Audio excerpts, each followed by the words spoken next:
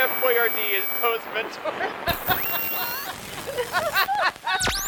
At that point, it was always going to be Leia. Could have been Baby Yoda. Wow, what a huge oversight. There's just a hole in the Death Star. Like, what the heck? You know, just like board that up or something, you know? Then jumped onto Wikipedia and was like, oh, there it is. I refused to get on the Wook, as Jared lovingly refers to it. You're listening to the Star Wars Archives, a Youtini.com Patreon exclusive podcast. Your regular deep dive down the rabbit hole of the Star Wars universe. Discussion, analysis, Easter eggs, and obscure books you've never heard of. And now here are your hosts, Jose and Trevor.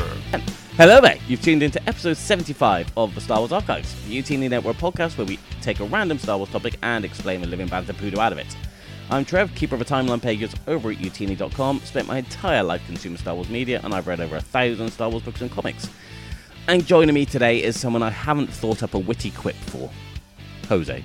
You can call me your Padawan for the day, because, I could have done, but you're the witty one. Yeah, well, I'm the Snips, your Anakin, sort of. to your Sky Guy. Anyways, I am Jose, and I have not spent my entire life consuming and collecting as many Star Wars things as my co-host here, Mr. Trevor Davey, and that is why I tend to disrupt whatever insightful and random Star Wars factoid he's talking about. Short and sweet. That's what I do. That's who I am. Yeah. You're the quipster. Yes. You have the japes. Sure. All right. What are we doing today? So we've done this a few times now, and the last one went down really well. So remember we talked about the Book of Sith recently. Well, this week we're going to go back and do the Jedi Path. Jose has never read this book. I have read this book, and the multitude of facts contained within. So we're just going to let Jose take the lead, flick through, talk about whatever grabs his attention, and then elaborate and illustrate for you dear listeners. Yes, that's it. Pretty plain and simple. Flipping through a book. So if you have the Jedi Path, I feel like you should also just grab it now. Grab it now. If you're driving, then don't grab your book and drive, I guess. But whatever. Just be safe. Just wait. Listen to it and then grab it when you get home. Anyways, something else that I thought would be... But let's give a bit of real world history about the book first. Sure. Okay. So this book was written by Daniel Wallace, came out in 2012. So it's 2011. Yeah, 2011. Daniel Wallace, you've heard me rave about him loads. The guy is a genius. He's a god. And yeah, it's an in-universe book about Jedi teachings with lots of annotations. That's, pretty, yep. And I think that it's also, now that, again, when we're recording this, we're still in the middle of Ahsoka, so I thought it'd be interesting to just see what sort of parallels or anything that maybe, there might be some things that are relevant to the show as we're reading this, hopefully, I'm hoping. Because Ahsoka Tano is one of the people that have annotated on this book. So on when you first open this up, on the left side, I presume that the list of names in there that we have, Trev, are the people that we will be hearing from as we flip to the... So we got Yoda. We all know him. We got Thame Cerulean. Who is Thame Cerulean, or Tame, or... So he was Dooku's master. Oh. So okay. what we're seeing here, if these are direct links. So Yoda was Thame's master.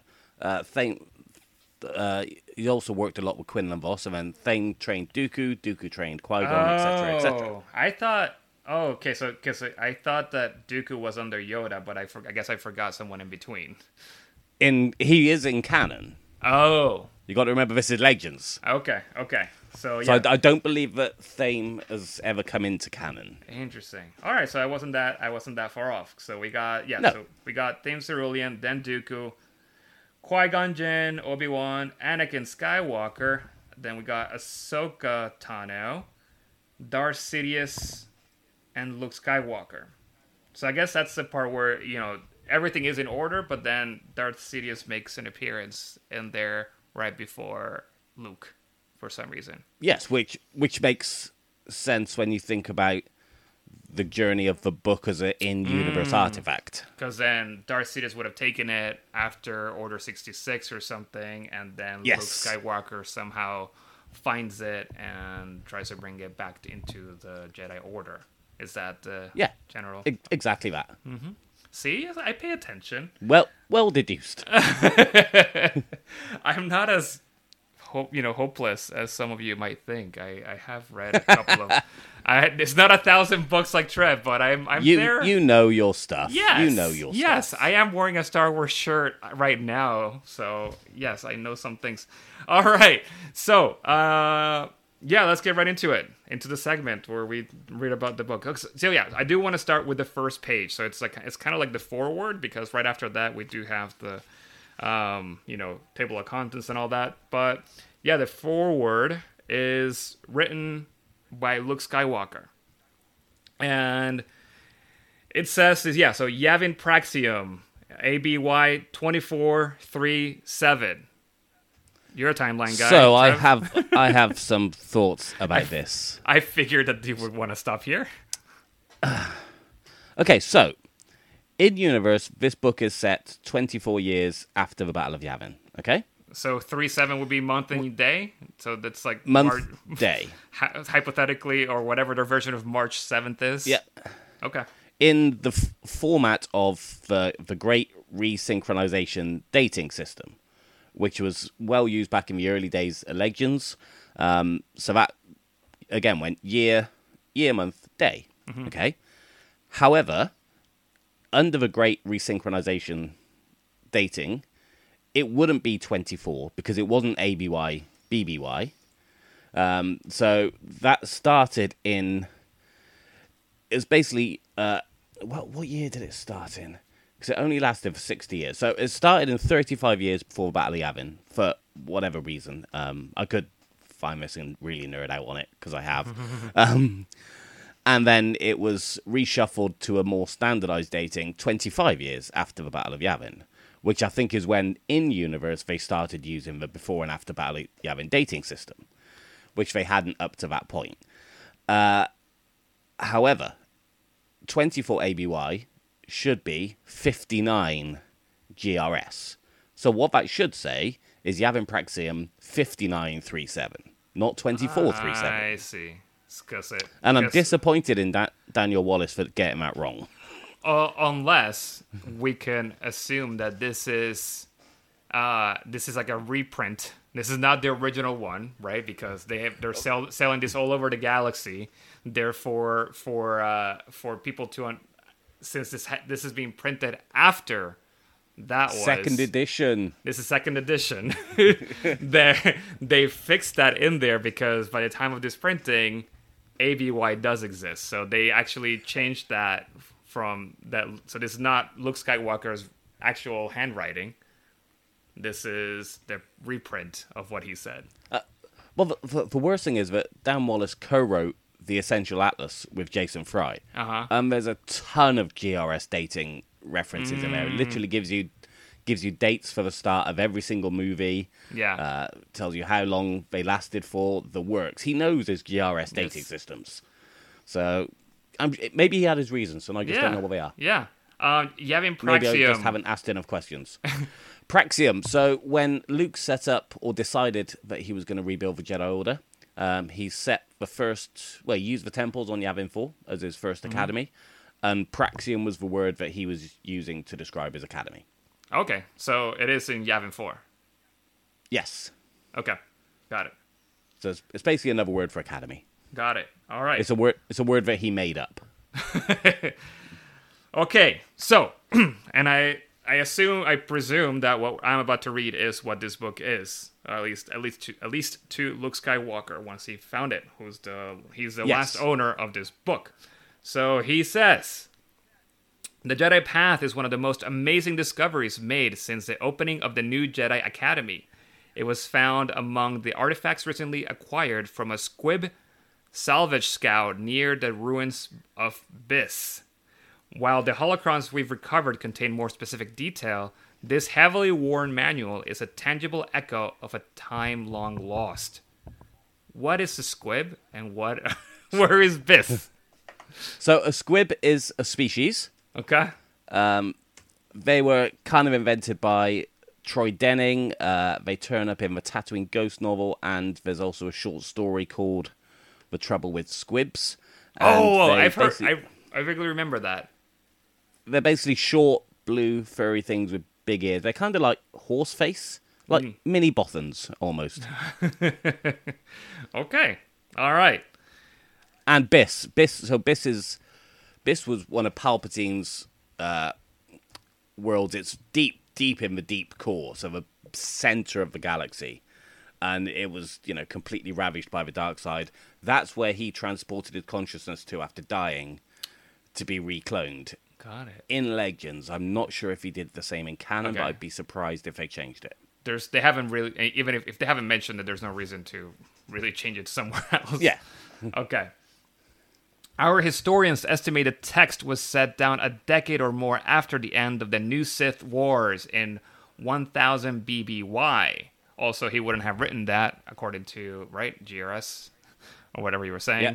He wouldn't have said 1000 BBY. Yeah. If they're setting the book in 24 BBY, ABY, it doesn't make sense for them to be using that dating. Yes. If they'd set it in 25, it would have. Yes. Its authors, Jedi Masters of the Age, used the changed political structure and newfound peace as an impetus to codify the role of the Jedi Order and to establish traditions that endured for centuries. I've got it. Uh-huh. I've got it. What did you get? So they weren't using the BBY, ABY system at this time. But because the Battle of Yavin was such an important event to Luke, that's how he anchors these. So he used it to make sense to himself, and the galaxy adopted it afterwards. There. I like it. That's what happened. Luke Skywalker invented. Because you got to remember, he is like the most famous person in the galaxy, right? Surely. Right. Possibly. Not to Rey. For her, it was Han Solo. Well, okay, yeah.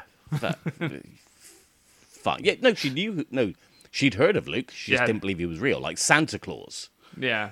Oh, yeah. So it's like, okay, all right. Luke Skywalker is Santa Claus. Okay. This particular copy of the book appears to date from around 115 BBY and was passed from master to Padawan in succession, some of whom I knew and some of whom exist as legends only. It is therefore of considerable historical and personal significance. The thoughts and observations of each owner are recorded in their handwritten comments scrawled on the pages, which makes for interesting reading. To the best of our historians' knowledge, the following is when each annotator possessed the volume. Oh, this is interesting. Okay. So, Master Yoda, the first possessor of this copy, apparently reviewed the pages for revisions in future editions. Then we got Jedi Thames Cerulean.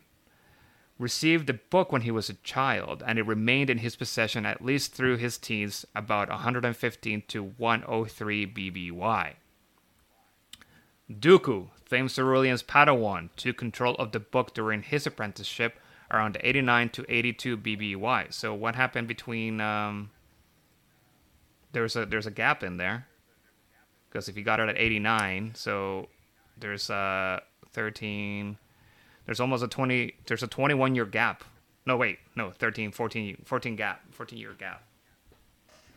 I guess he was busy because ultimately it is a training book, so maybe it's only of any use to you once you're a Padawan. Okay. Well, it does say that Master Yoda reviewed the pages for revisions in future editions, so maybe in between people, Yoda would always get it back and add more things, possibly. Yeah. Okay, Dooku. He later turned to the dark side and took on the title Count. Qui-Gon Jinn was the next owner, given the book by his master Dooku. Qui-Gon Jinn's comments appear to date from 82 to 72, so he got it right. Yeah, so Dooku, that was from 82 was Dooku, and then Qui-Gon took it over. Yeah. We believe Qui-Gon kept it safe until Obi-Wan Kenobi received the book in 44 BBY. That's a big gap in there, almost 30 years. I think, again, that would tie into what I said, because Qui-Gon was always reluctant to take on a Padawan. Because he was off, being all living, forcey around the galaxy. Right. So he was late taking a Padawan on. Okay. So so this is really, I think this is dating when, so it says that when each annotator possessed the volume, but it's might also just be when they were annotating on the volume, perhaps. Yeah. Okay. It then passed to, so Obi-Wan received the book in 44. It then passed to Anakin Skywalker in 32 BBY. Anakin owned the book for a 10-year stretch until the start of the Clone Wars. Ahsoka Tano, Anakin's Padawan, held on to the volume, adding her comments during the Clone Wars from 22 to 9, so just a 3-year period. Darth Sidious, the Sith alias of Emperor Palpatine, acquired the book during the aftermath of the Clone Wars and added his own form of caustic commentary. Now, was Sidious the alias of Palpatine, or was Palpatine the alias of Sidious?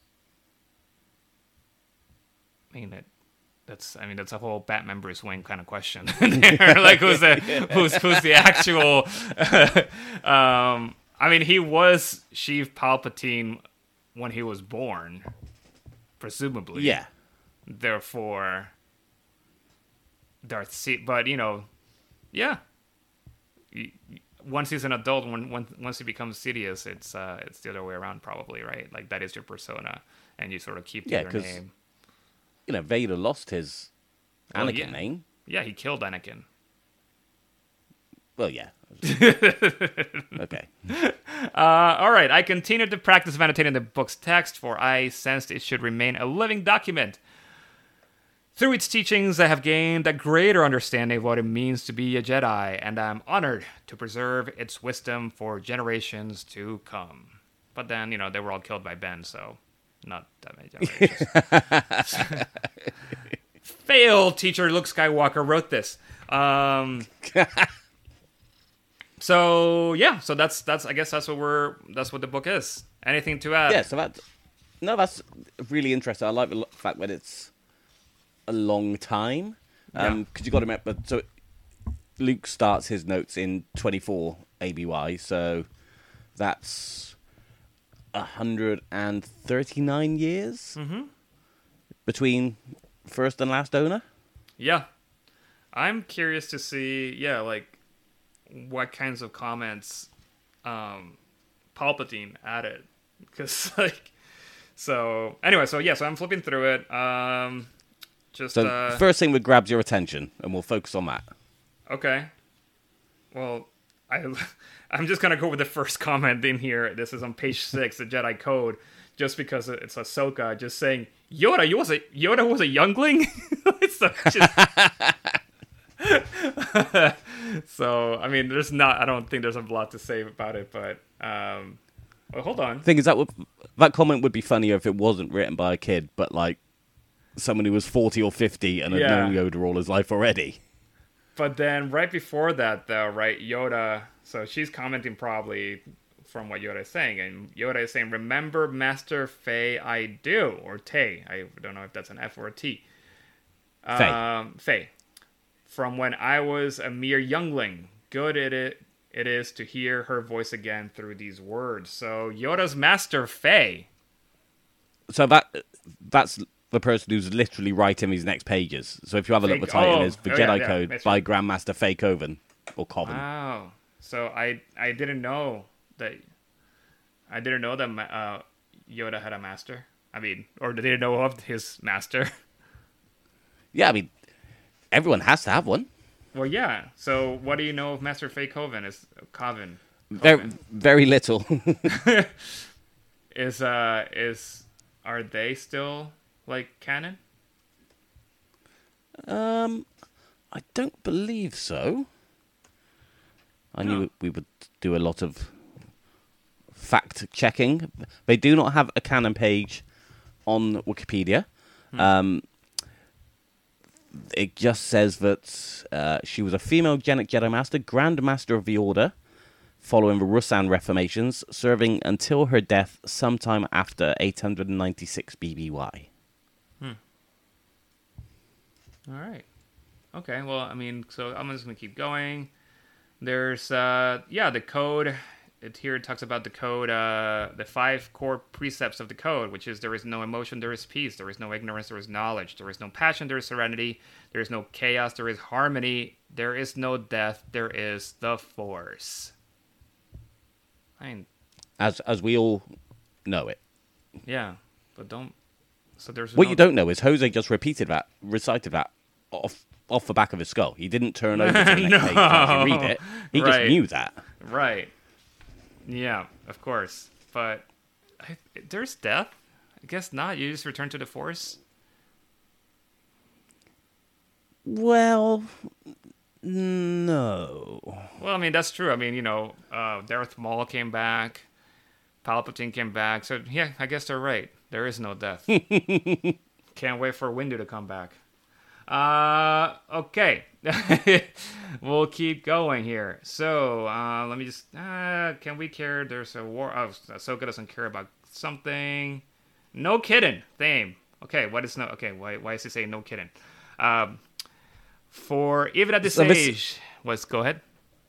This section's just all about like the actual formation of the Jedi Order and back on Tython, and we covered all that stuff when we did our like ancient history one.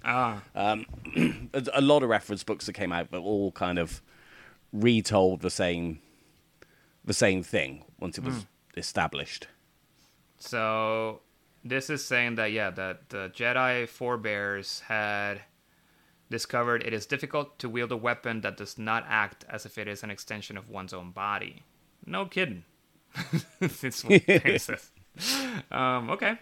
The structure of the Jedi. Oh, okay. This is the first comments by Palpatine. I want this to be like really sassy. Like I want him to just like just have like. So let's see. So Darth Sidious underlined a part of a sentence that says the Order has at last defeated the Sith, following a war that lasted 1,000 years. So Darth Sidious responds to this. Really? It appears that Darth Bane's philosophy of concealment was wise for its time. Okay. So Darth Bane was... Which doesn't really make sense because, they're on about the ancient Sith Wars, the Great Sith War, and Darth Bane didn't have any part of that. But he was a later Sith War. Oh. And then the next on the next page, Sidious has something else to add, where it's like, so this is about the structure of the Jedi Order, where it says, like armies and governments, the Jedi Order follows a hierarchy to aid in its flow of command. And Sidious says, typical Jedi inefficiencies. Oh, he's got probably the spiciest comments in here, so I'm glad. Oh, what's going on here? Page 13, Trev. Why did Luke cross out everything? Okay, so I know. Yeah, talk about it. Fun fact is, so these pages are deliberately marked out. So there's writing there, but you can't see it. It's like marker pen all the way through it. They were originally going to have it so the pages were torn out. And in the deluxe version, that's what you get. So the pages are torn out as if someone tried to suppress the information. Yeah. When it went to mass market, they were like, if we do that, loads of people are just going to be returning these books thinking that there's pages missing. That makes a lot of sense. So if you read Luke's note at the top. Why don't you read it? Okay. Because you're the one doing the reading. I know, but I'm reading a lot, so I just want you to also be part of this, this podcast. So Luke leaves a note saying, these pages were already defaced when the book came into my possession. I don't know who tried to suppress the prophecy, but it was most likely the Emperor. So this is the prophecy of the Chosen One. Oh, yeah. That everyone believes Anakin to be. This is the prophecy. Yeah, now, I'm like rotating this page with the light to see if I can read through the marking, but yeah, it didn't really like you can't really read that text through it. Oh, you don't need to, Jose. You don't need to. Why not? Because in the Kindle edition, this text was already written for the book. And it was going to be included, but they decided not to for whatever reason. They decided it would be pretty cool to do a whole, suppressed the information thing. But somebody, some wizard on the internet, managed to data mine the Kindle edition to find what was written. Oh, and I'm sure that you have this. And I've just sent it to you. Oh. But it does talk about the prophecy of the Chosen One. It says it's one of the oldest prophecies of Mortis, held in the ancient holograms. And the prophecy states, in the time of great despair, a child shall be born who will destroy the Sith and bring balance to the Force. Oh. And then it gives a bit of history about Interesting. the prophecy. Says, Master Sulut believed the prophecy dated from the first Great Schism, and that the line about the Sith was added later to refine the original text. And that the Chosen One would be a vessel of pure energy, someone who was fathered into existence by the midichlorians themselves to act as their agent. Such a being would be beyond the authority of the Jedi Council. That's very specific to a particular person we know. Yes. Now, if Qui-Gon really believed Anakin to be the Chosen One, and he was well versed in prophecies, as we know, Yes. then did he really believe that Anakin would be beyond the authority of the Jedi Council? I mean, he must have. He was like, Qui-Gon thought he was. He's like, I'm gonna train this boy anyway. I don't care what you say. Yeah.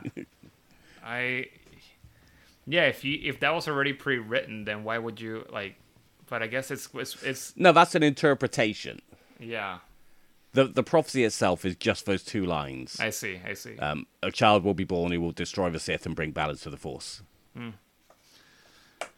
Interesting. All right, well, I'll have to read that later, that thing you sent to me. I'm going to keep going.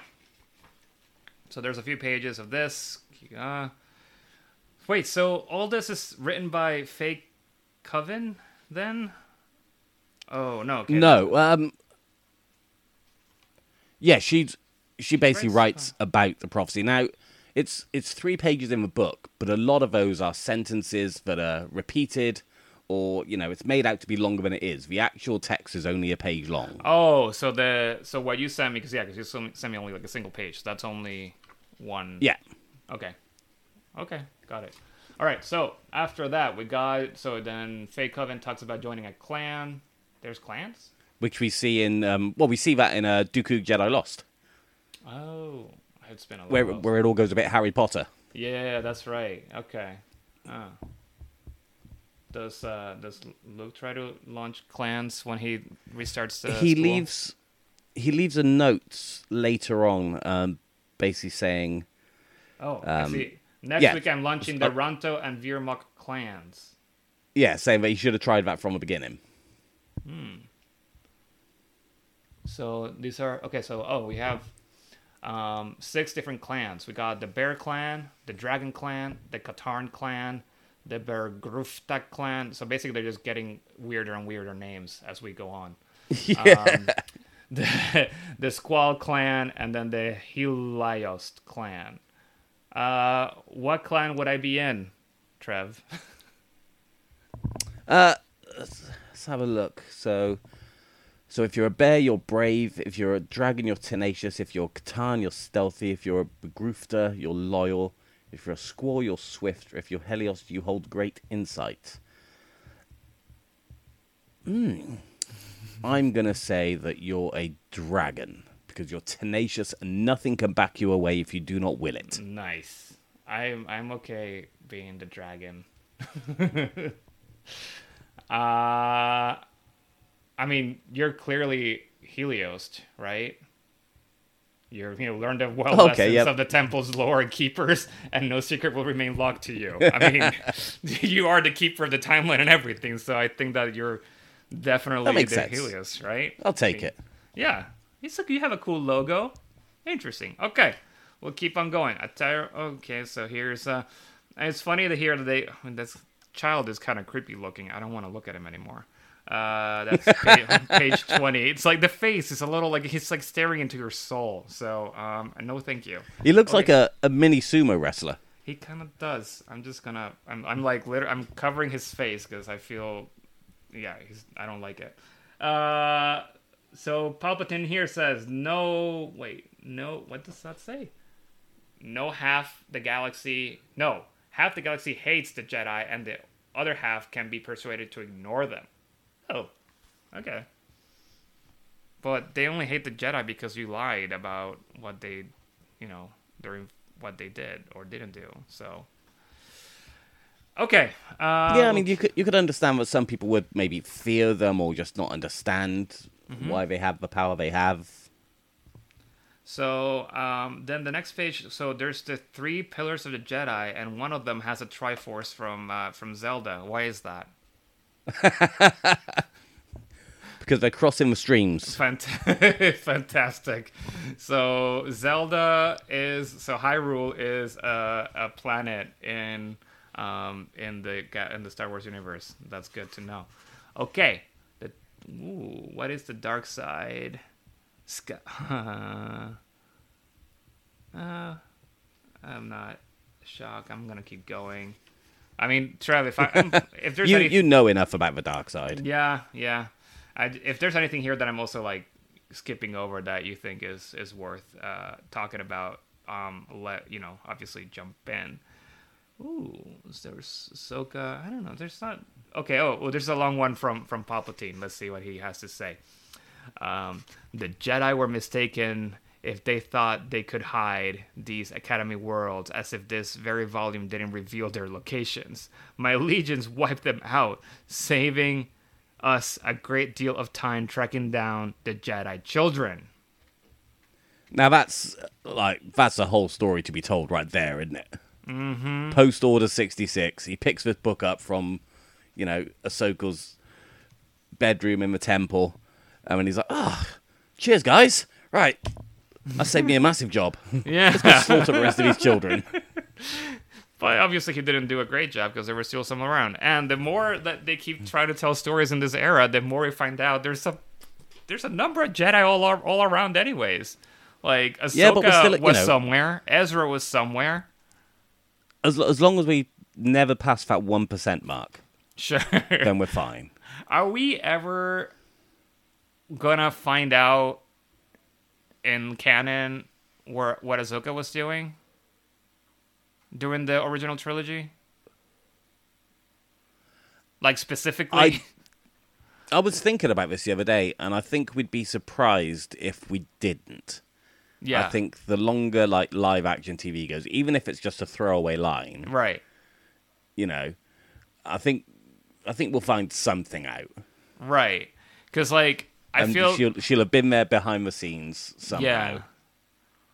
Because I or feel she was literally off, just meditating on a planet for a few years. Yeah, but it sounds like she's, especially with the series right now. It seems, and we'll do an episode where we can go into Easter eggs and all that after we watch maybe after the season is over or something.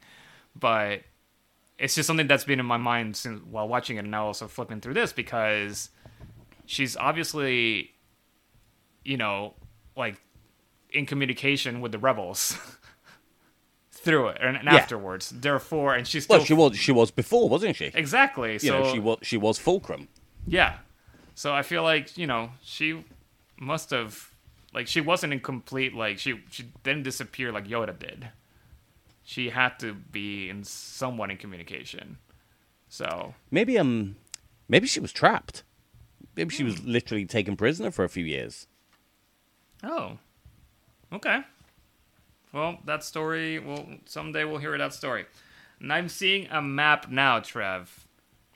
Yes, it's not one of the better maps that they've ever produced, but it is, everything looks accurate. It's very hard to understand. Ahsoka says, my home planet isn't even on here. Where is she? Where's Togruta? Or where are they from? Why are they not here? I mean, it's a very basic map. There's only 28 planets on it, so it is a very basic map. Oh, why is there like a squiggly line where the colors are inverted to the left? I don't know. So it's an interesting stylistic choice, though. Right? Because then Ilum is the only planet shown on that side where, like, yeah, stylistically, it's more. I mean, if you brought up a better image of the map, it is mostly populated to the right of that line. Like, the unknown regions are over there to the left of that line, and so that's kind of where the shift goes between lots of stuff and not much stuff. But we don't know why if there is what that line represents, or why there is that line. No, because there's a like in evolution wise here on Earth, there's that line across the islands in the Pacific that no species cross that line. I have no idea what you're talking about. Oh no, that has a specific name. I can't look it up right now because it's gonna take me a minute. But yeah, there's there's all those islands in the over in the Pacific, kind of like leading up to whatever. But there's this kind of curvy line that no species, like no birds, no mammals, no reptiles from one island have crossed over to the other. Okay. And everything to one side of it, all those islands are populated by the same species, and everything to the right of it, all those islands are populated by the same species. But there's this invisible wall where they never cross that, and it's it's like it's really interesting because like it's just how evolution happened, or why or how if these islands were further apart from each other, I guess at one point, then maybe this is just where they're at right now. But animals kept evolving separately and never crossed this line. Yeah, so I guess you'd end up thinking about things like how much trade had a factor in animals moving around the world. Like, you think of something like horses being everywhere, but I guess maybe horses just originated in one country, zebras in another, camels in another. Yeah. Until, humans come along and start moving them around everywhere. If those islands never had much human interaction or need to move these species, then maybe the whole planet was just, a melting pot of different species on different islands while our alien overlords played their sim game that essentially we're all living in. Precisely. So I don't know. I'm wondering if there's something kind of like that, but maybe force related to this squiggly line in here because it reminds me of it. I'll look it up later and I'll send you the link and probably put it on the Discord. Anyways, however, speaking of species, right? The next page. What a great transition for us to talk about evolution and species, because now we have the Galactic Bestiary. By Bowspritz. That's an amazing name, Bowspritz. The Jedi biologist. What can you tell me about Bowspritz? Nothing. Or off the top of my head. Nothing? Was this person made up for this book, or did they exist? Yes, a lot of the people were made up for this book. Okay. He's never turned up in anything else apart from a role-playing game rulebook. Oh my god. Bowspritz. Why am I not surprised? Make some friends. Okay, let me know.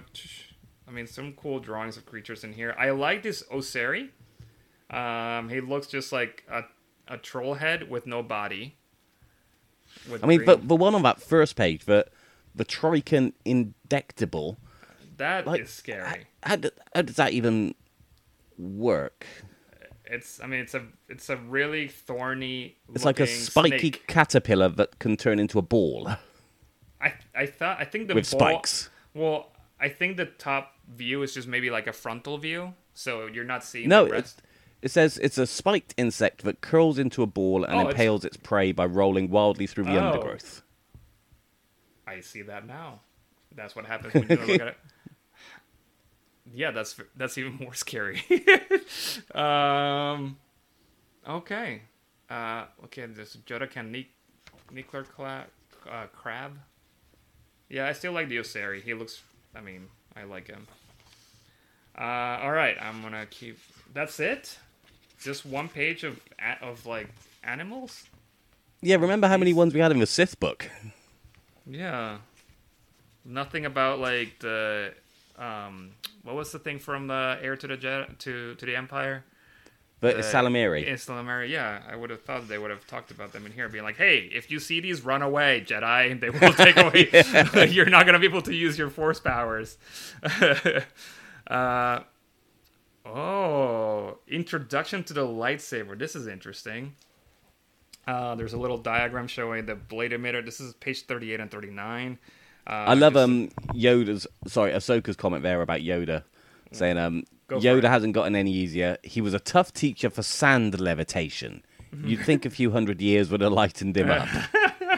That's awesome. Oh, she's very snippy in here too. On the other page, she goes, "This isn't the only way to hold a lightsaber." So. And what I've noticed, I noticed this when I was flicking through before the show, and we haven't really commented on it, how whiny some of Anakin's are.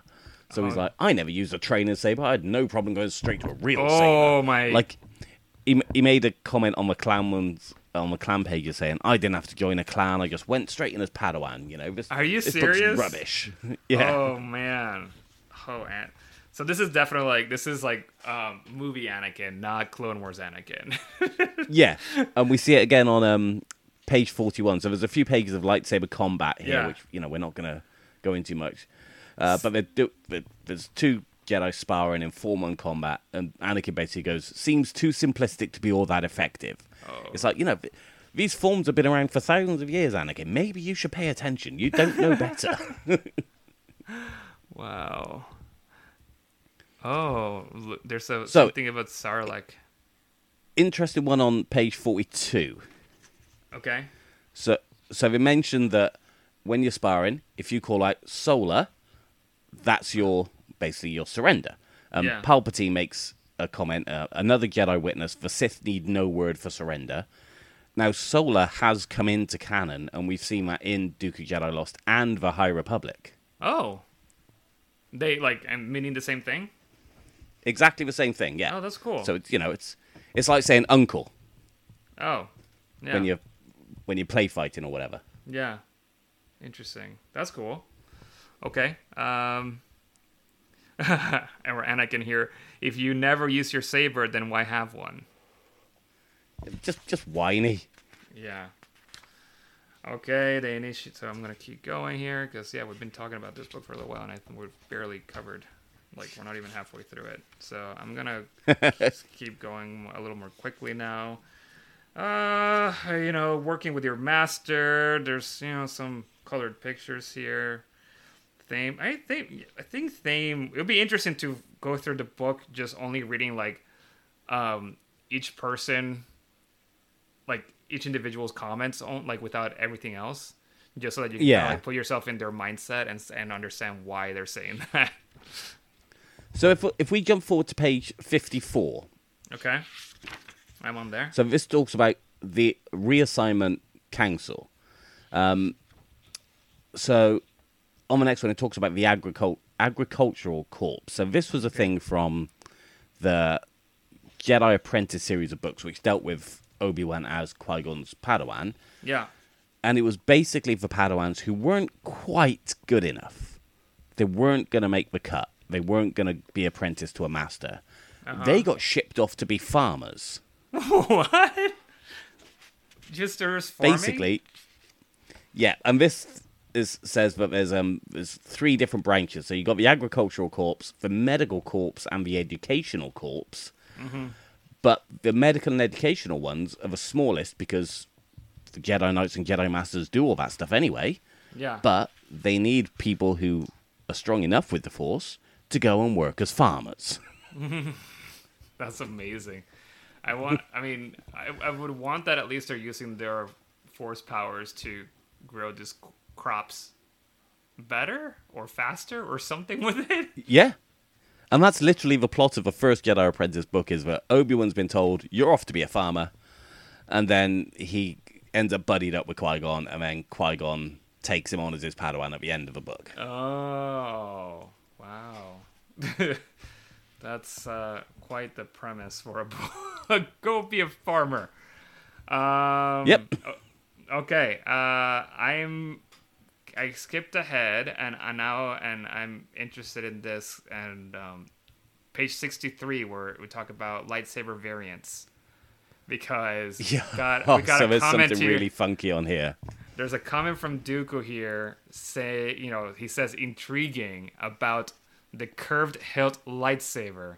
That is perhaps the least radical of all variants. Its extended handle accommodates a slight bend, seldom exceeding 30 degrees. This style is common among practitioners of Form 2 lightsaber combat who prefer its balanced weight and precise handling for saber-to-saber dueling. Making no mention of the fact that it was Christopher Lee's arthritis that prevented him from holding a normal lightsaber. So, but Dooku liked it, and it's the least radical. No mention. But have a look at the third one down. The Light Club. Yeah, a light club. It's a giant-sized saber with a massive handle and a thick blade. Light clubs are often built by Hokes or other Jedi of unusually large size. I mean, I'm seeing the diagram to the left of this, and it's like It's massive. The girth of the blade. It's like 4 regular lightsabers like next to each other. Like it's 4 times the size of a regular lightsaber. What's really cool about that as well is not just the fact that they're literal clubs made of lightsaber energy. Yes. But the species that they mentioned there, a hook, or it's a hauk, hook. I'm not quite sure how you pronounce it. They've latest been seen in the Young Jedi Adventures animated show. Oh, really? Yeah. If you go onto the canon page on the Wookiee, you'll see the main picture is the animated version of it. How big are these hooks? I mean, they don't look that massive in the show. They're like Wookiee size, maybe. Oh, but Wookiees have regular lightsabers, don't they? Yeah, and I've never seen a light club used in a story anywhere outside this, so I'm not quite sure where Daniel Wallace has got it from, but I like it. I want to see one. And then there's a dual-faced lightsaber that then becomes even longer. Yeah, so Corran Horn built himself one of those. Oh, so you press a button and it'll double in length. Of course, Corran Horn would do something like that. On the next page, and then we have the light whip. Fantastic. Yep. Oh wait, and number 2 on this one is the lightsaber pike. That's very it looks very similar to Rey's saber thing. Yeah, that would have been cool to see, right, in live action. Just the way it's put together, it looks very similar to hers. Yeah. Interesting. Okay. Well, we have a Rey movie coming up, so maybe, who knows? So maybe we'll see it. And, you can never trust anything that Disney says about Star Wars anymore. So, all right, I'm gonna keep going. Lots of cool diagrams. So this is really funny. I just want to touch on these lightsaber countermeasures really quickly. Yes. So they're just talking about things the lightsabers struggle to cut through. So you've got cortosis, you've got ultrachrome, you've got neuranium and frick, you've got Mandalorian iron, also called Beskar, obviously, and then you have bones. Literally, the last one on the list is bones. The bones of some creatures, such as those from Onderon or Felucia, and carapaces of other creatures such as thousands or fireworms demonstrate a natural saber resistance. Wow. I mean, that also implies that these creatures evolved to possibly to have bones that resist specifically lightsabers. Yeah. So imagine eons ago where then they were being just cut down by lightsabers for some reason, and then the creatures just slowly evolved really hard bones so that wouldn't happen. Yeah.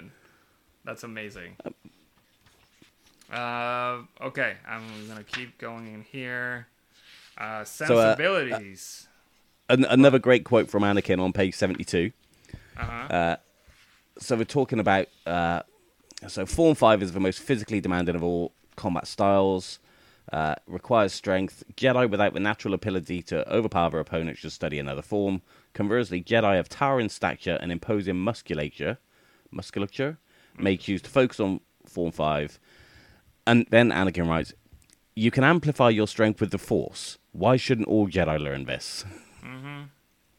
So basically saying, yeah, we can all do this. Yeah. We can all be strong. We can all be powerful. And then on the next page, he says, "I prefer to call it aggressive negotiations." Yeah. He's, he's, I mean, come on. Who didn't, everyone would have known where he was going. Go on, give us his quote on page 75. His quote, hold on, let me get to that. Anakin, "I am working on this, mostly an exercise in control. I doubt I will need to use it." What if he worked? Again, it's just another lightsaber form, but he's like, "I'm so good, I'm not going to need this." Yeah. Oh my god. He's I mean, everyone it's easy to see where he was going to end up. Okay. Let's keep going here. So sensibilities. I mean, we've been talking about strange force, doing a strange force powers episode for a long time, so I can imagine that maybe going through some of these would be interesting for whenever we do that. So hey, guys, we'll come back to that. Yeah. Whoa, I'm on 82 here. Oh, there's the Gillette razor that Qui-Gon uses to communicate with people. There's a diagram for it.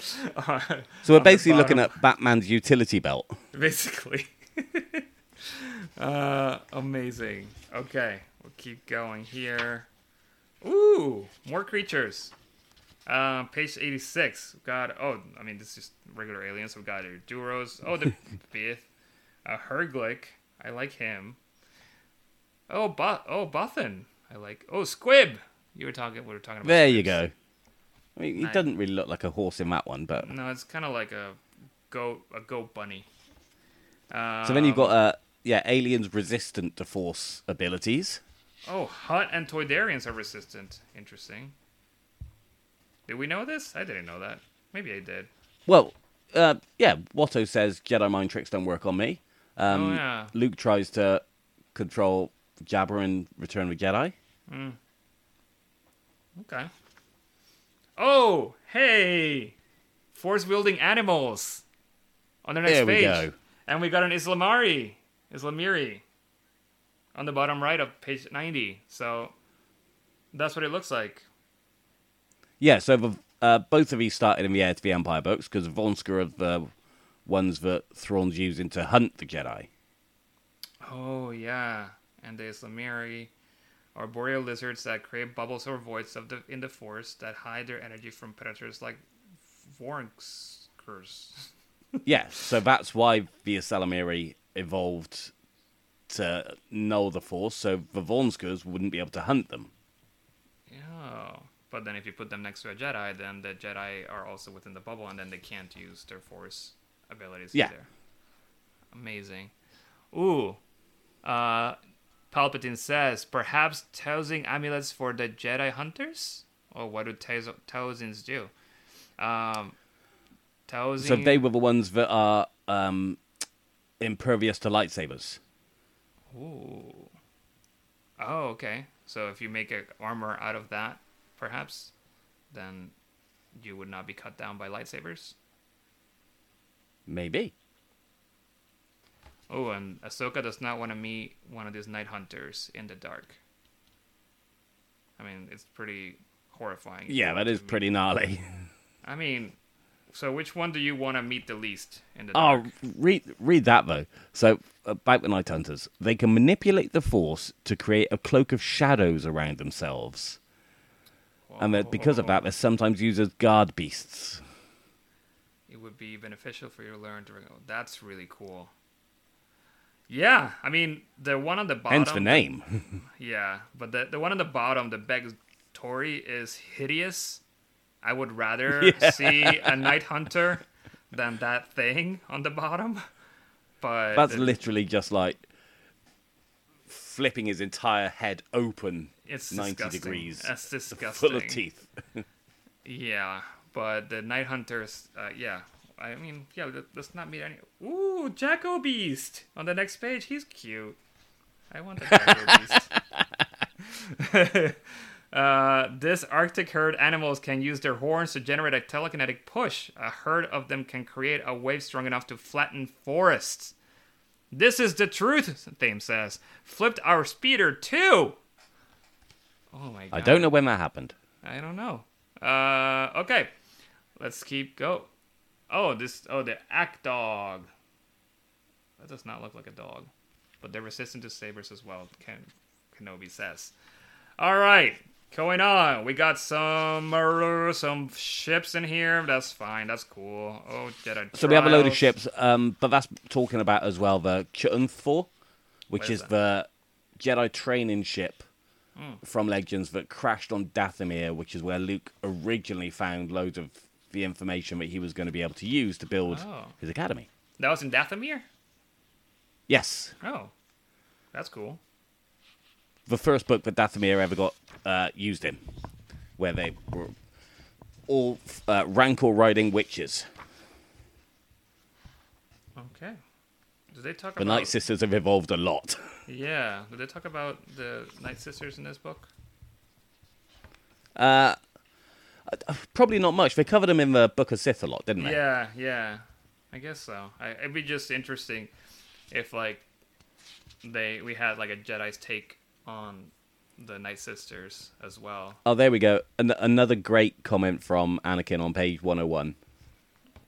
What does he say? Hold on. Let me get to it. What does he say? So they're talking about the Jedi Code. There is no emotion, there is peace. And Yeah. Anakin says, emotions don't need to be banished, only controlled. I've done it. And Ahsoka says, not as well as he thinks. Oh, great. Oh, man. Oh, but there's a Anakin also on the left saying, this is how well he's controlled his emotions. Qui-Gon would have been my master. I've already lost him, and it still feels terrible. Yeah. Yep, totally in control. So these two notes are next to each other. They're like side by side, where he talks on the left that he still feels terrible about losing Qui-Gon, and then he is controlling his emotions. So, come on. So they talk about Anakin. on the next page. They're talking about trial of insight. One of the trials that they put their Padawans through, and Palpatine says, "Insight, we Sith grew right under their noses." I guess the Holoist members were not very good at their job with their insight. No. All right, I'll keep going with. So there's a lot of stuff about Jedi trials. Yeah. And then you get to sort of the role and duties of a Jedi Knight. There's a whole thing here about it goes through different types of Jedi. So you've got Jedi Guardian, Jedi Counselor, Jedi Peacekeepers. Now that kind of ties into almost the early role-playing games, and like Knights of the Old Republic in particular, where you chose what kind of Jedi you'd be, and that was reflected in your lightsaber color. Oh, yeah. Jedi Consular, too. Oh, this is Jedi Seer, Jedi Healer. Oh, this is really interesting. Oh. Then you How then many you have your for- Sentinel, who was like the balanced one, really. Yeah. Jedi Diplomat, where is that one? Oh, Sentinel, there he is. Well, yeah, the yellow saber is for the Sentinels, right? Or it was. Yeah. Sentinels often carry blasters as well as other power cells and other specialists' tools. That's cool. Jedi Slicers? No, just Slicer. Okay. Yeah, just normal slicer. Yeah.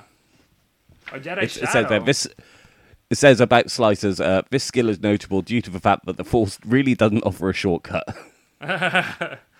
What's a Jedi Shadow? The elite Jedi Shadow are widely respected members of the Sentinels. The role of the Jedi Shadow is to seek out and vanquish any traces of the dark side, requiring them to be both spies and saboteurs. Jedi Shadows prize the mission above all else and often must make moral compromises that would be unpleasant for other members of the Order. Wow. And Luke makes a comment saying that Kyle Katarn would have been an outstanding Sentinel. Well, what happened to him? Makes Did he total die? sense. Why does it say No, that? he's the guy from a Dark Forces video game. Oh, right. Yeah. Well, I guess he didn't make it. So we've got a bit more about abilities, which we've already said we'll Yeah. come back to. Yes. A bit more about lightsaber styles. I'm skipping forward trying to get to some good stuff. There's a more history of the Sith. Oh, we got good comments from Palpatine there. Oh, so this is a good one. So obviously a real canon thing has been about bleeding the crystals. Yes. When you turn dark. And it was never really a thing in Legends.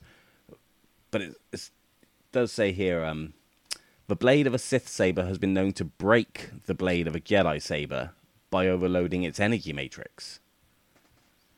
So it's essentially saying that they're stronger lightsabers. Yeah. But they use synthetic crystals. So the Sith never used real crystals. They never grew attuned to it. They just, used fake ones. That's a thing in canon too, though. Wasn't that in Duke of Jedi Lost, was it, or one of those books that they talk about synthetic? Oh, I kyber crystals? forget. But they were forget. kind of like, I think they were kind of like orange or something. Listeners, let us know. I feel like they talk about it in there, but that's making me think of it. Okay, so this is pretty much near the end of the book. So there's a load on Darth Bane. Oh, I need to finish the Darth Bane trilogy. I've only read the first one. They're really good. Yeah. Third one's really good. Okay, I'm right now. I've been reading the whole Mistborn series, so I'll need to get back to some Star Wars after I'm done with this. So.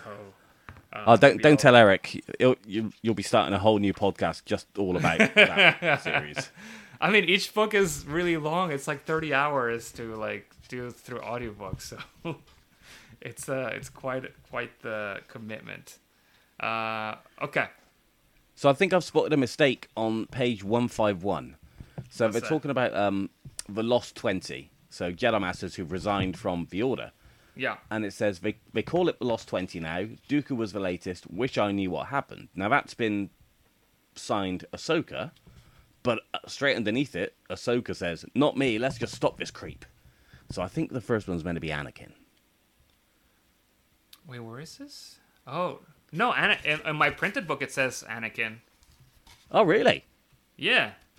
Look, I don't know if you can tell, but it's clearly two different signatures. So okay. on your copy, on my both of them say it says Ahsoka? Ahsoka, yeah. Oh, interesting. Not me. Let's just stop this creep. Yeah, no, it says it on mine. Cool. Now this you'll find interesting on the next page. So 152. This is some real obscure stuff. So it's talking about other people who can use the Force. So the Ang-Ti monks. Mm-hmm. These are great. So these live in the distant Cathal Rift, and through unknown means are able to manipulate space for instantaneous teleportation. Whoa. And they're the ones who teach Jason Solo in Legends how to use flow walking, which is a way of going back in time, almost like the World Between Worlds.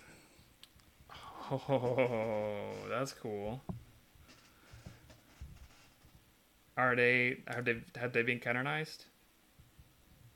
Wait, the Ang-Ti, is that the group of people that they had in one of the books that were down in when they get old, they just get sent to live in a cave underground or something, and they never come back out? No, I don't think so. So they have been canonized in the Rise of Skywalker Visual Dictionary by Pablo Hidalgo. Okay. Because I don't know the context. Okay, there's a species that Luke and his son they went. Yes.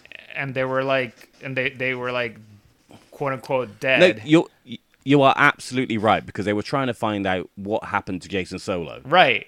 So, and I remember that they were talking about some of the training that he had done, and so that's why I'm like, I don't know if it's the same species, but I remember that, yeah, there was a lot of talk about Jason Solo's like training with other creatures and other species. Yes. So, yeah, that's the Fate of a Jedi series. yeah. See, I've read some Legends. Well done. I'm genuinely impressed. Hey, I know things. All right. Okay, so we're almost done with the book here. Hey, there's a picture of Grand Maester Faye Coven at page 157 there. She's got whiskers. She is pink or red. She's got pointy ears. She's kind of like a cat elf creature. Good for her. Whoa, transcending death. I love the intro here. One day you will die. No, it says there is no death. The very beginning of this book, it says there is no death. It does say, none can state with clarity what awaits you after you become one with the Force, but your journey into the netherworld will be instantaneous. Okay. Keep going. So it's some sages among the Wills, as in the Guardian of the Wills, the people who are telling us the whole Star Wars story, believe otherwise, holding out the possibility of existence in this world even after Jedi have shred their physical forms. So they do say it's possible, and then Luke talks about how he's seen it. But you got to remember, in Legends continuity, Ben was, well, and canon, I guess, Ben was the first one to do it. Yeah. Because Qui-Gon taught him. Yeah. Yeah, I first sensed Ben in this state, then Yoda and my father. It meant so much to see them, but there seems to be a limit to how long a spirit can tether itself to the living. I'm surprised that the Jedi... In Legends. Yeah. I'm surprised that the Jedi of this era dismissed the ability as mere legend. So far, the holocrons I've acquired have contained references to the Jedi even more ancient, including, Galong Tau, Plautopsium, and Arca Jeth. Did you know of these people? I know Arca Jeth.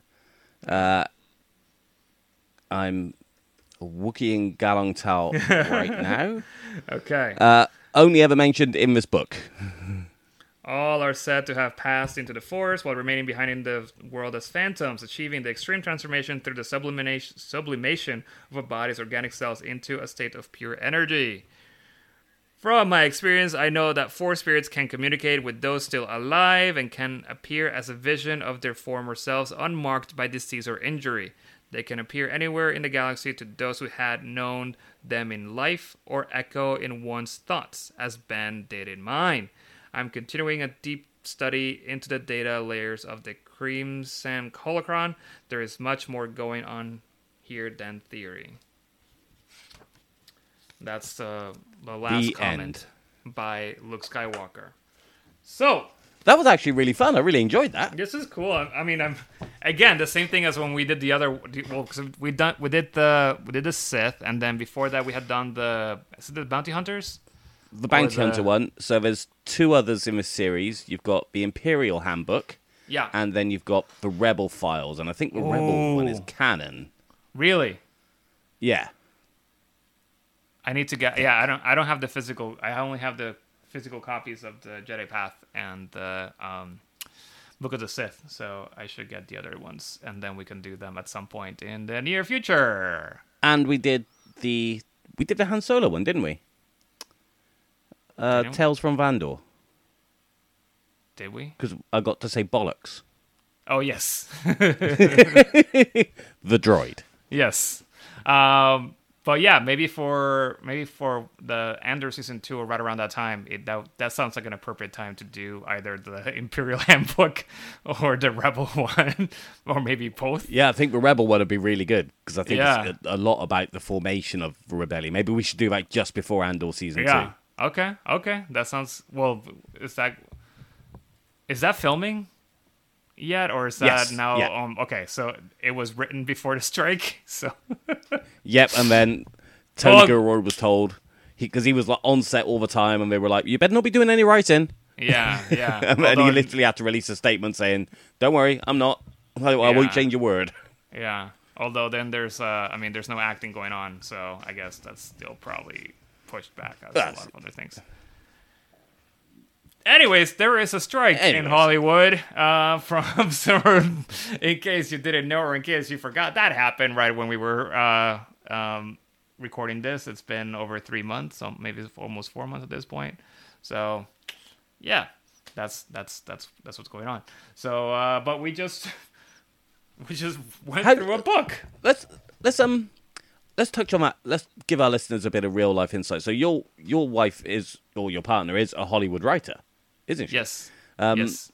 How's it affecting her? Has she had to go and do something else? Is she just take the time off to be on the picket lines all the time? How's that hit your life? Yeah, she's not working because this is what she does for a living.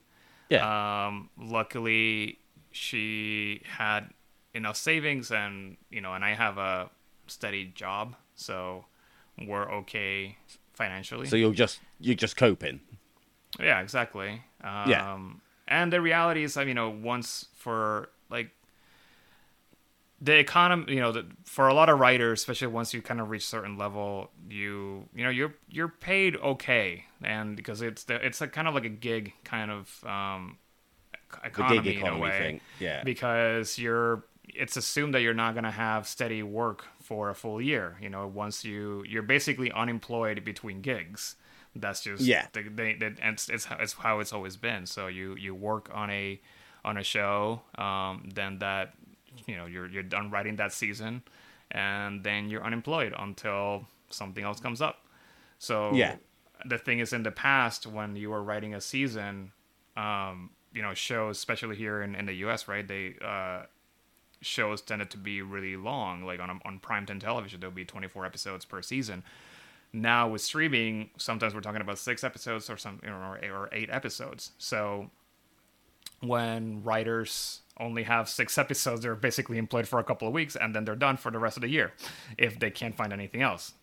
So that's one of the things that they're struggling with, right? That in the past they would be more steadily employed, and now they're struggling because the streaming services have kind of like changed the game, the game field. So yeah, no. And you've got the whole actors worried about AI and stuff. Yeah. And then I read a thing from Keanu Reeves today saying that he's basically put a clause in his contract for everything he's done for like the last 20 years. Yeah. Because they once edited a tear in one of his movies Oh, really? to make it look like he was crying in a scene when he wasn't crying. And he's like, hold on, that wasn't my artistic intent at that moment. And if you're going to start doing that, then I'm putting this clause in my contract saying you can't do anything. Right. No, I mean, the AI is a really big thing, and I'm also seeing it creep into my industry as well, in like architecture and construction industry. But I know that's the biggest one that my partner is sort of like picketing against, because what they're trying to do is what the studios are trying to do is that they're still gonna bring in some writers, but they want to reduce the size of the writers' room so that they can basically have AI essentially write the whole season of a show using the algorithms. Yeah, it's just an ideas room. And then they just give that to a human to just make sure that it makes sense. And that's it. So, that's what they're trying to do, and that's what a big thing that the writers are fighting against, because they just want to have it put into writing that a writer for a TV show needs to be a human. So yes, and so that's they've been doing that for about 4 months now, and we were thinking that they were gonna start budging right around this time, because in the U.S. there's Labor Day this Monday, and people had their vacations planned out for the whole summer, and we were hoping that maybe by this time, by the end of the summer, that some sort of arrangement could be reached, and there's no end in sight still. So So my partner, she's out picketing. She doesn't go every day because it's been really hot in the summer here. But she goes when she can, and then other than that, she's basically you're allowed to work on stuff at home, just not really anything that is like you cannot be under contract for anything. So you can work on your own projects, so you can work on like your own like spec scripts or something. So I imagine that a lot of people are doing that. But yeah, you just can't be out. You can't be legal within the Writers Guild of America. So if you work under Canadian or British or whatever, like you're all fine. Yeah. It's really just here in America that we've been at a standstill on shows for months now. So Netflix, pay your writers. Yeah, pay and just be real. Just don't be jerks. Like, Don't be some of dicks, the some of the hard things. is it? Well, with the AI stuff, it's just kind of ridiculous, and with the actors too, right? Because it's like they say that if you're a background actor in any movie, then or any show, that they can digitally reproduce your appearance in any in perpetuity anywhere else. Yeah. And it's like, why? Like, no. So there's if you're a known actor, you can you get paid well, but when you're background people and that's like how you try to make a living, or you're just really far down on the call list, then you don't make a lot of money. And then the fact that they just went, oh, so you appeared in this one scene, now I can use you forever, and you're not going to get any payment from that, you're not going to get any residuals or royalties, like that's ridiculous. Yeah, and if you've done that to 1,000 people, then Yeah. you never need background extras again. Exactly. For anything. So, yeah. If you've So, got the CGI budget. Yeah. So that's a bit of the gist. I don't want to, I just know what I'm told, and obviously I'm not part of the Writers Guild, so I don't know all the nuances to it and how everyone feels, but I know that for us it's just been a thing where she wants to go back to work. She's ready to go back to work. She just can't because that's not how a strike works. And the studios are just not really. They're just not really listening. They're not really budging on the demands, which I feel like they're really not. A lot of these demands are they're not unrealistic. They're very reasonable. Just to say, hey, just have humans be the writers. But even you've got the big actors saying it. So it really is just studios being exposed as not very nice people. Yeah, exactly. So, anyways, that's anyway little bit of dose of reality there. So, I got to direct the tangent for once. Well, it is your episode, sort of, so that's okay.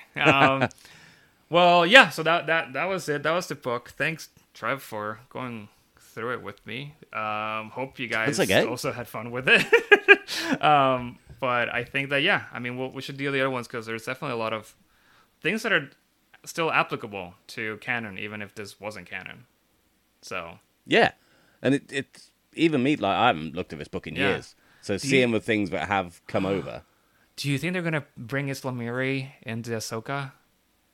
I don't know. We got Thrawn, and they talk about him as being the heir to the Empire. There's a lot of things in there that are. I know that it's not gonna be the book, but maybe we can get some Islamiri.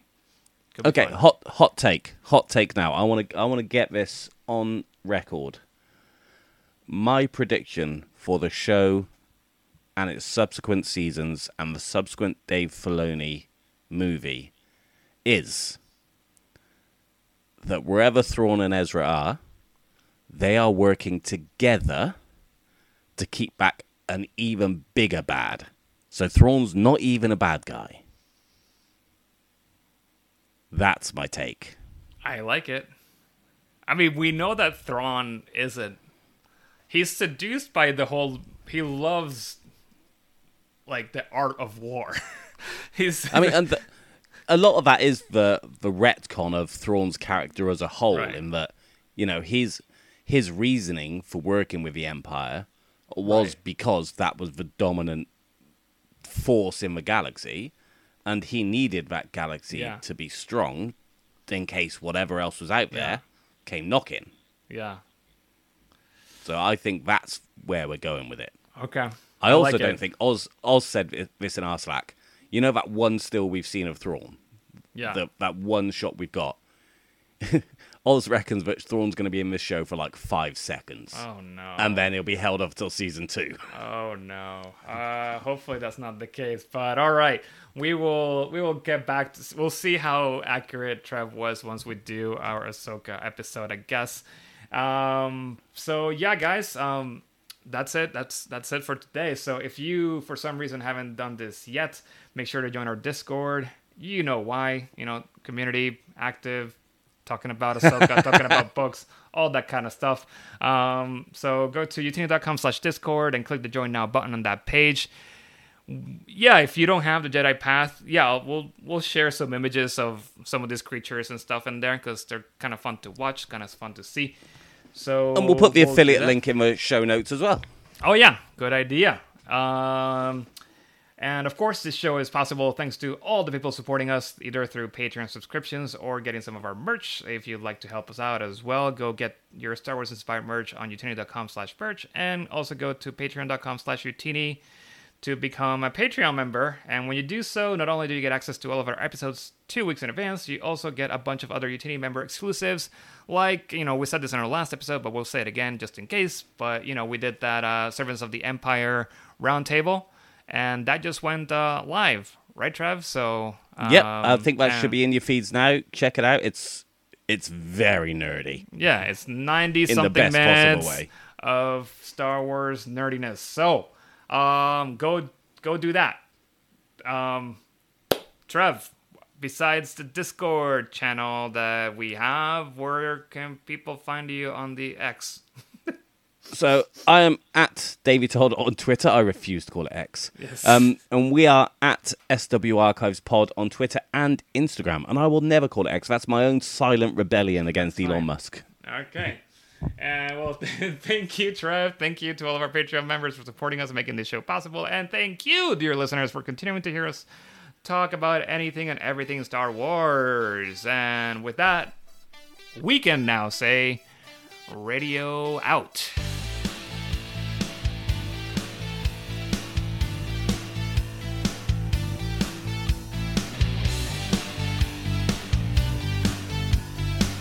There is no hatred.